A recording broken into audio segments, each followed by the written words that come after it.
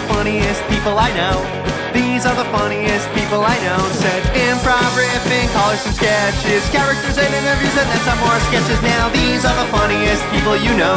Now these are the funniest people you know. Now these are the funniest, these are the funniest, these are the funniest, these are the funniest people I know. Hello, world. Welcome to the Funniest People I Know podcast and radio show. I'm George Caloris, and here with me today are my very funny co-hosts, Alexandria Sweat. How's it going, Alex? You know, I can't complain. And Abigail Williams. How are you, Abigail? I can always complain. When people say that, I'm like, what do you mean? There's always something that I'm capable of complaining of, but I think that I'll second Alex's sentiment. I can't complain. Well, awesome. And TJ Jackson. What's up, TJ? Biden's going to be president. Woo woo! I'm excited. But Trump might not leave the White House. Weird. So I'm feeling great. Joining us today as our special guest is literally one of the funniest people I have ever met. Atlanta's funniest comedian, Mark Kendall. How's it going, Mark? Oh, I'm good, thank you. It's so great to be here. Thank you for having me. Thank you for joining us. Mark, I got to be honest. I'm very excited that you're on this podcast, but George keeps saying you're the funniest comedian he knows, and it really offends me because I'm not funnier than you at all, but I wish you would lie to me about it just a little. You know what I mean? Like, lie, George. Mark, thank you so much for joining us. So true. What's the funniest thing that happened to you this week? For the first time, I've been watching The Bachelorette from the beginning. Okay. I didn't know Bachelor Nation was a thing. I was like, how have I missed this? It's been in front of me this whole time. So I was just like, well, I got to watch this from the beginning so I have context. Last week was wild. If you watch the show, you know what I'm talking about already. If not, just take my word for it. It always feels silly saying that out loud, but I mean it. It's very true. It's great television. Basically, the show got completely broken. I mean, the show broke. I don't know how else to say it. They had a bachelorette. And on the first day, she meets all these people. And then she meets one person and it's like, I think I just met my fiance. And then the host comes out and is like, for real? It's like, yeah, I think I just met my husband. And then for the next 3 episodes, that's the only person that she showed any real interest in, despite them not having any chemistry. And so then last week, they proposed and they're gone. And so they bring in another bachelorette to continue the rest of the season. It was nuts. So do they keep all the contestants? They brought in a new bachelorette, and I guess everyone that's still there is going to stay. But what goes on from here, I don't know. Wow. You said you don't feel like they had chemistry? Yeah, no. When they would talk with each other, it would just be like, what do you like about me? And it's like, I like your strength. They don't know each other. This is a huge beef of mine with The Bachelor or The Bachelorette. None of these people know each other. And imagine watching the season after you've married so-and-so. Now you got to watch them making out, being sexual with all these other people. And you're like, oh, okay, I'm trying to be cool. But then they drag you on television and make you watch it and talk through it together. They want you to fail. I've never heard of that happening. Shocking. Alex is literally speechless. I'm just flabbergasted. I was really into it. And then you said, sis left with the guy that she said, this is my fiance. I love it. Yes. What a move. I don't have time for your games. Find a new bachelorette mid-season. Yeah. That is true. After the show's been on for like 500 seasons, they finally had a bachelorette who twisted it. And it's like, I'm going to peace out. 2 episodes in. Bye. Wow. She said the original guys stayed for the new bachelorette. Yeah. How do they even select the guys? And are these guys even a good select for the new bachelorette? Have you messed up the new bachelorette's chance at a real good mate? My mind is blown. Those are all the exact correct questions because I don't know the answers to any of that. My thought is the guys that they picked would match with the first bachelorette that was in there. But now that she's gone and they brought in a new person, I don't know. This is what Americans do for entertainment. We torture people emotionally on television. That's what we like. This is the Gladiator of our time. This is disgusting. It is such a crazy show. It really is. Sometimes they'll go on a date where it'll be 10 or 12 dudes all dating the one person, the bachelor or the bachelorette. So they go on this date, and one of their dates is a roast. So they all take time to write jokes Margaret Cho is there to guide the process. All these dudes, one after the other, go up and tell roast jokes. And 90% of them, they're roasting this one dude that's getting all the attention from the Bachelorette. And it's like a roast of him. Man. And then it backfires. And you're like, what am I even watching?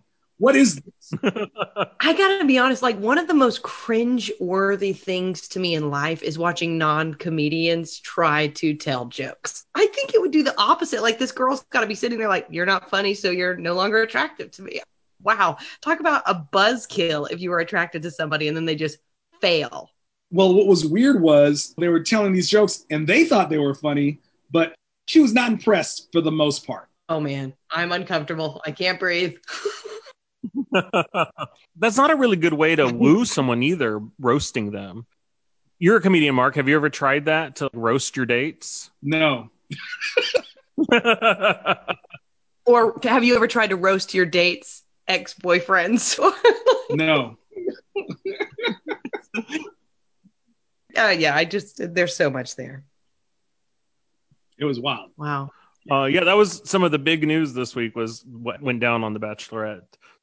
Listen, I have a friend who I sing with occasionally who has a Finsta, but has thousands of followers as a Bachelor and Bachelorette commentator. I'm not kidding. She gives her hot takes and has thousands and thousands of followers. And sometimes we'll be at gigs and she is sitting there like, oh, these commenters are going after me for this one thing I said, but it's totally justified. And I'm like, what is this? This is a job? I've really missed my calling. I really have. That's what I need to be doing. Finsta, Bachelorette, making that money. I got to go, guys. I got to go make some. She has so much stuff going on there that somehow there's money happening, but I don't know the ins and outs of that. She makes money from it? Scouts on her. Or did she like promote Fresca every few comments and be like, wow, The Bachelorette is crazy tonight. Get your Fresca. Is he sponsored? How does this work? Why do I have pressure? Look, TJ, I don't know. I'll ask her and I'll find out. I'll get to the bottom of it. We'll get her on to the next show.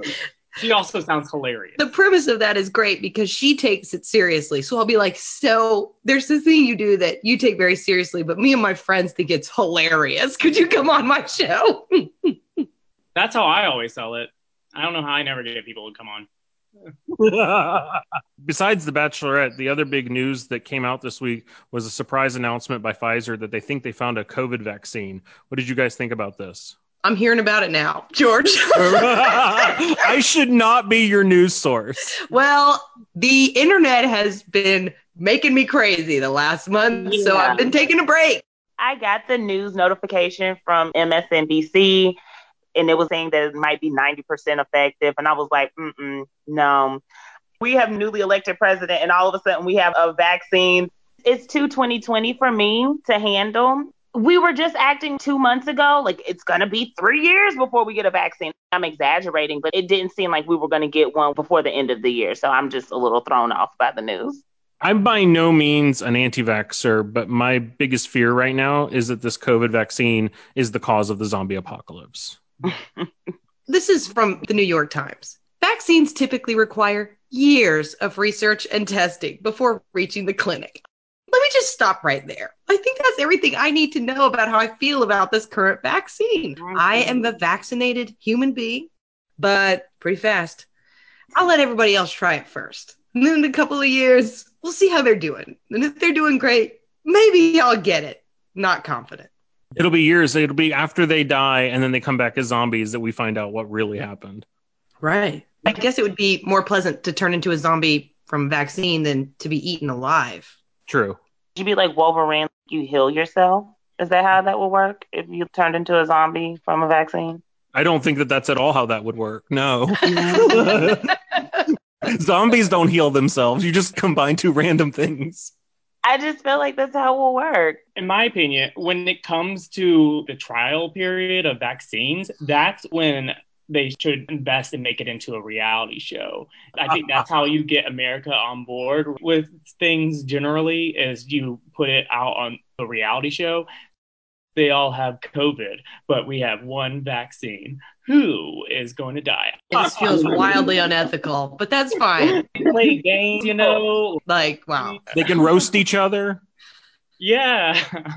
No, this is awful. No, I just participated. TJ, what did you do to me? TJ, you're going to be our official show volunteer to be the first to get the vaccine? Yeah, I'll let y'all know. I'll keep checking in. Okay, awesome. Our guest this week, Mark, is literally one of the funniest comedians in Atlanta. He won the award years ago. He wrote and starred in a brilliant one-man show called The Magical Negro and Other Blackness. Yeah. You describe it as a one-man sketch comedy show about the super accurate, multidimensional, totally realistic, and definitely never erroneous, distorted, or one-sided ways black males are portrayed in the media. And I like that as a tag.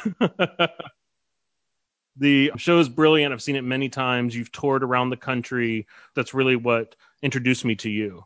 What was your inspiration? I remember watching Song of the South in college, and that character was really odd.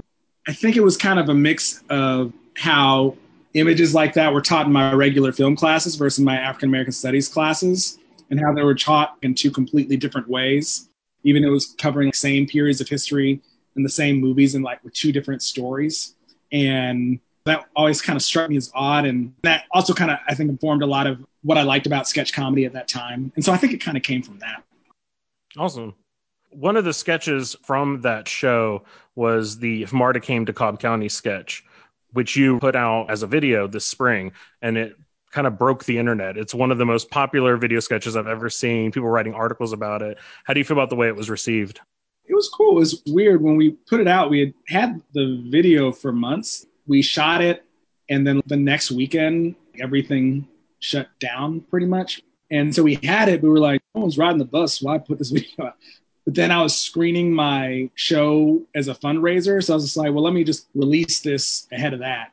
Can we briefly describe the whole situation, that whole background? Yeah, sure. Cobb County and Gwinnett, too, several times have shut down public transportation, expanding to those suburbs. And a lot of times an argument that's used is that they don't want public transportation to come to the neighborhood because they feel that crime will follow. It's that's hilarious. Kind of like a thinly veiled way of saying that they don't want Black people to be able to come to their neighborhoods. Atlanta has a history of carving up the city in such a way to keep people out of certain areas. But the obvious thing about that is that it makes life more difficult for anyone. And the idea of someone taking public transportation to break into your home to steal your items, whatever it is ridiculous. It's absolutely ridiculous. Every time in Gwinnett County, we would have this vote. That's what my husband and I would say. What's going to happen? Somebody's going to come up, break into this house, take our TV, and then on Marta with this huge TV. And your piano. Yeah, my piano is in massive danger. I'm terrified.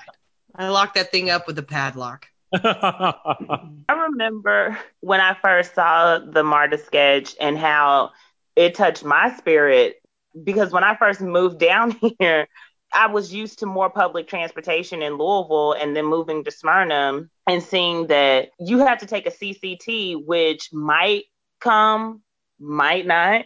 You might see it on a Monday. You might not see it until the following Monday. It is not a consistent schedule for this mode of transportation. And that's the thing that you have to take if you want to try to transfer to a MARTA from Cobb. And I was like, nah, y'all tripping. I'm just going to have to be a car rider. I'm just going to have to suck up these gas prices.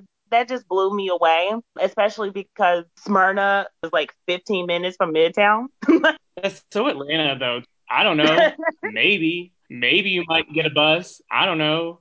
Maybe you might get your election results tonight. I don't know. Maybe you might be on tomorrow. Maybe next week. So I don't know. Whenever we feel like it. I saw it going around again last week when Gwinnett County voted against public transit, and suddenly I started seeing people sharing that sketch, and it's just so perfect for a response to that. So I'm really glad that you put that out there. Mark, are we going to see a sequel now that Gwinnett County voted against the city's MARTA expansion? We've done a video for Cobb and we've done a video for Gwinnett. And the reason we did Gwinnett was because it was on the ballot. I like doing stuff with that particular mix of actors. So maybe not necessarily a direct sequel to MARTA, but something where it's that dynamic of the five of us playing together. So it'll probably be those group of characters coming back. what the premise is, I'm not sure. I've seen you put out some other stuff. You put out the Green Eggs and Ham story. I saw the Ghost Tour right before Halloween. What should we be expecting next? Saturday night, I put out a video kind of exploring the Four Seasons total landscaping mistake. Oh, yeah, I saw that. We have a couple of videos made. I just don't know what we want to put out next. What have you been doing to create comedy during the pandemic time where theaters and stuff have been closed? I do Star Bar virtually every Monday. That's kind of like the performance aspect for me. I'm not doing any of the outdoor shows or the live shows or anything, but that's what I do over Zoom each week. And then Bill Worley, who directs and edits all the videos, he's so good. We try to make videos as often as we can. So that's mostly what it's been, just trying to write scripts and shoot those. I know one subject that you're passionate about is the Vanessa Hudgens movie, Princess Switch. Oh, yeah, for sure. Where she plays two identical strangers. And halfway through the Marta sketch, you just do an aside and discuss Vanessa Hudgens. That was not me acting. That was just me talking. They filmed it and we kept it in. Once we're inside the house, we only have time to go after the good stuff, all right? I'm talking about Xbox controllers and pianos. But if we have extra time, we're going to mess around in their house, all right? So we're going to go into their refrigerator, take all that Chobani yogurt, right? We're going to go upstairs, ride their Peloton bike. We're going to log on to their Netflix account and watch the Netflix original movie, The Princess Switch, starring Vanessa Hudgens of High School Musical fame, in which Vanessa Hudgens of High School Musical fame plays two identical strangers, which is a stretch given her acting ability. Ain't trying to throw no shade at Vanessa Hudgens. I'm just stating the facts. Anyway, in this movie, Vanessa Hudgens plays two identical strangers, and both identical strangers have the same hand tattoo, yet is never addressed in the plot, and it really gets in your head. Anyway, back to robbing this piano. I love it. Oh, thank you. The Vanessa Hudgens movie, The Princess Switch, is an excellent Netflix original movie. It's as if a computer wrote it, where it's just like, how can we fit in everything that everyone likes about Christmas, rom-com movies, and fit it into this 90-minute movie? There's so many things that I love about that film. People have written articles about all the wonderful, silly things. One thing, for example, you meet Vanessa Hudgens' first character, who's a baker living in Chicago. She's walking around with a hat that says Chicago. Here I am, Chicago. Not a White Sox hat, not a Chicago Bulls hat, not a Chance the Rapper hat, but it just says Chicago in Times New Roman or whatever. Times New Roman. Thank you. A sequel is on our way, November 19th. The Princess Switch sequel's coming out. I watched the trailer for the first time today. Writing it down. It's going to be better than the first one, I predict. According to the trailer, Vanessa Hudgens and her lookalike, also played by Vanessa Hudgens, not only are they going to attempt to switch places again, but there's a third Vanessa Hudgens character. And I say this from a place of love. It was already a lot to ask of Vanessa Hudgens to play two distinct characters in the same movie. And now you're asking her to do three? Oh my God. That's wild. Wow. I'm so excited. It's going to be so good. Not to mention, how's the plot even going to work? How are we going to be able to keep track of all this? I'm so excited. I need some red wine when I watch this because you have told me, Mark, the Nutty Professor elements of multiple characters played by one actor. Like you, I am curious as to how Vanessa Hudgens is going to handle such a task. Well, let me tell you what the internet say. EW says Vanessa Hudgens is a triple threat. Now, a triple threat for old school actors like me, like singing, dancing, acting. And I guess that's what's going to happen in here. I guess that's what we're going to see. And now there's three of her, so it's like a 9-time threat. It's going to be so good. I'm so excited. And the first one was great. It was fantastic. Well, Alex recently got sucked into another series. She did a pop culture blind spot for us and watched the first couple episodes of Downton Abbey. And you're hooked now, Alex, right? I am hooked. I am a fan of As the World Downton Abbeys, as I like to call it, because it is a soap opera like all of the classics. I have been swept up into the story of Downton Abbey. I talked about episodes 1 through 3. Now, 4 through 7, it's a whirlwind. We're just going to start with the staff. Bates, please stop self-sabotaging. You got arrested. You did your prison time. You're out. You got a good job. Just keep your good job, man. Like, these people don't need to know your business. That is just my advice for him. I just want him to live his best life. Thomas and Miss O'Brien. If I could find them and fight them, I would do it right now because both of them try my spirit. Thomas playing with innocent Daisy, who has this sweet little naive crush on him when he knows daggone well he does not want anything to do with Daisy. Miss O'Brien, she's out here wanting to take people out. So she thinks people want to take her out. She's over here influencing Thomas, who probably wasn't even this maniacal to begin with. I want to know how they even linked up and became a team or a dynamic duo or whatever they think themselves to be when they go on those smoke breaks. But I am done with Thomas and Miss O'Brien. Baby girl Daisy, you have sweet William, who has just lost his mother, and he just seems to be a gentle soul who wants to do his work. Meanwhile, shady ass Thomas is mad because someone is in the house doing their job like they're supposed to. And so he's going to now come in and try to interfere with the love that is supposed to be between Daisy and William.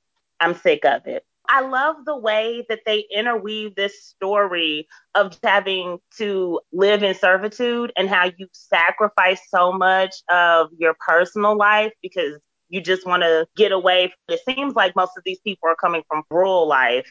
Their vehicle for that is working in service for the Grantham family.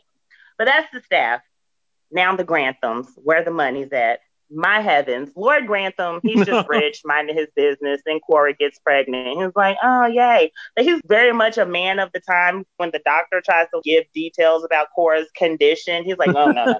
I don't care. I'll wait till the baby gets here. But yes, this medical condition. Ew, she's pregnant. Right. Pregnancy is a condition. I forget. It's a medical condition. The most basic, natural thing in the world. Also, better make sure that baby's a boy. Cora, she's just awesome. She is living her rich life, and I love it. Just decadent and as prissy as she wants to be. But then she slips on soap because Miss O'Brien is the devil and had some sort of Dr. Jekyll, Mr. Hyde moment where she thought she was going to put the soap on the floor and then went in the bedroom and was like, no, why did you do that? And then next thing you know, I've fallen. And now Cora's at a miscarriage. And we're like really sad. I wanted to see it. We could have had an heir. Now that takes us to Lady Mary. Our lovely Lady Mary is now once again stuck in a dilemma of who she's going to marry because Sis is determined to not make up her mind. She has gone between James Crawley to the handsome Turk who mysteriously died after trying to rape her, but she's not trying to accept that and is now taking on a lie about something that happened to her where she was actually victimized and could use this to her advantage, but she's choosing not to. And I'm really confused. I'm going with it. Leaves that man to the older Lord guy who she's definitely not interested in, but Edith is.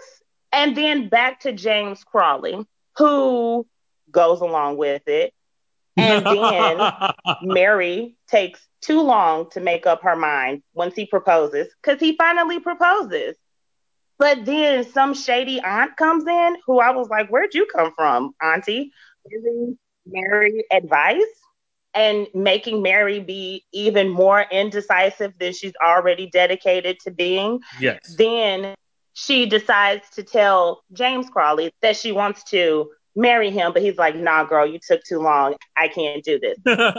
Edith, baby girl Edith in the middle, who we just want to root for. Then she writes a letter to the Turkish ambassador, spreading lies about a situation that does not have to be a lie because Mary, girl, it is not your fault what happened. You were done wrong. I digress. She does put out bad vibes. It's fascinating. It is really, truly fascinating to me. But then she catches the eye of the old guy, and they are actually kind of cute together. The age dynamic, make it happen. But then Mary comes in with the alley-oop and says, oh, yeah, Edith doesn't really care for you. She's just using you to get back at me. And now Edith loses her chance at romance. We have one more sister, Sybil, who gets harem pants, y'all. Sybil's a feminist. Yeah, she came downstairs and she was like, "Come on, y'all, check me out with these pants." And they were like, I loved it. But the pants were cute. It had a nice color, cute little material. That shipment probably took forever. She probably ordered that last year. As a feminist, she helps Gertrude to get a job and to network. I was like, come on with the network connections. I really appreciated her. And then she said, and I'm going to go out here to these protests, and has the valet that is with Lady Sybil takes her to these protests, and she's just out here learning about the world until she gets knocked in the head and falls down, and then they have to hurry up and take her back home and try to act like she wasn't out in these streets protesting when she was already told to keep her ass at home. My favorite, the two old ladies. I say this with all the love in my heart because I love me some Countess and Mrs. Crawley, and their beef is the best beef here since Jay-Z and Nas. I am telling you. And when Miss Crawley called out the Countess for them flowers and saying, "Sis, I know you have not laid one hand in that garden. Why are you winning for these flowers when you know that belongs to Mosley?" And Mosley got the award. And he was so touched. The Countess out doctoring Mrs. Crawley when the valet had a rash on his hand, and the Countess knew it was a rash. And here comes Mrs. Crawley, like, "You have tuberculosis of the hand," or whatever she diagnosed him with. It was just poison ivy. I loved everything about that. And then we end with a war. And we are now in World War I and fighting against Germany. And we have crossed 2 whole years in one season. And I am exhausted, but I am ready to jump into season 2. Season 2 is so good, too. It's so good. That was all season 1? Wow. Well, thanks, Alex. That's really funny. I'm glad you're hooked. A few weeks ago, Abigail presented a dramatization of a moment with her mom where she had to read the lyrics of Genie in a Bottle to her mom. And I had a similar incident with the song You Ought to Know with Alanis Morissette, which inspired me to bring this week's segment, Lyrics for Mom, the Alanis edition. Alexandria, I'd like for you to read as mom, and Abigail, you'll read as young 15, 16-year-old George. We're in the living room in the mid-90s. George, come in here. Yeah, what's up? Who was the name of the singer whose concert you went to? Alice Mosmo? Alanis Morissette? What about her? They say on Oprah that she's a bad influence. I don't know, because people are stupid. The woman on Oprah mentioned one song. You Need to Know? You ought to know. Don't correct me. You know what I meant. Okay, what about it? I want you to read me the lyrics. Okay, Mom, this is stupid. She just sings about relationship drama. Read me the lyric. I played her music for you before and you liked it. Read me the lyric. So at this point, I run upstairs and begrudgingly return with the album and pull the lyric book out and open it up. It's not that bad. Don't make me say it again. Okay.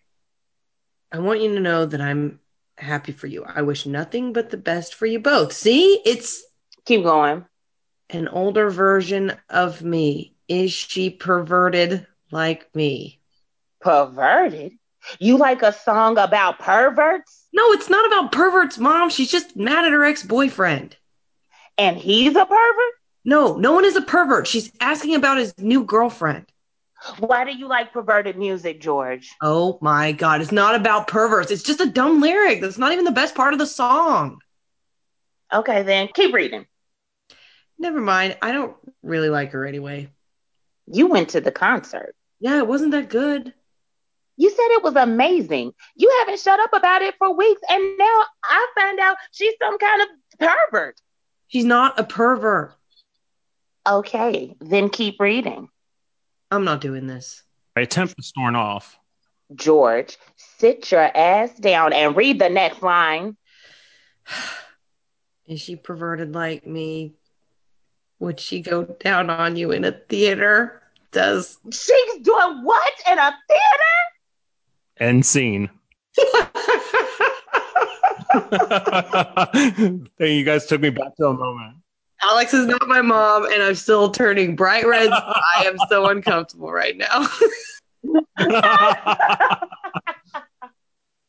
Mark, did your parents ever make you read lyrics to them? No. Usually it was just like, oh, I remember that sample.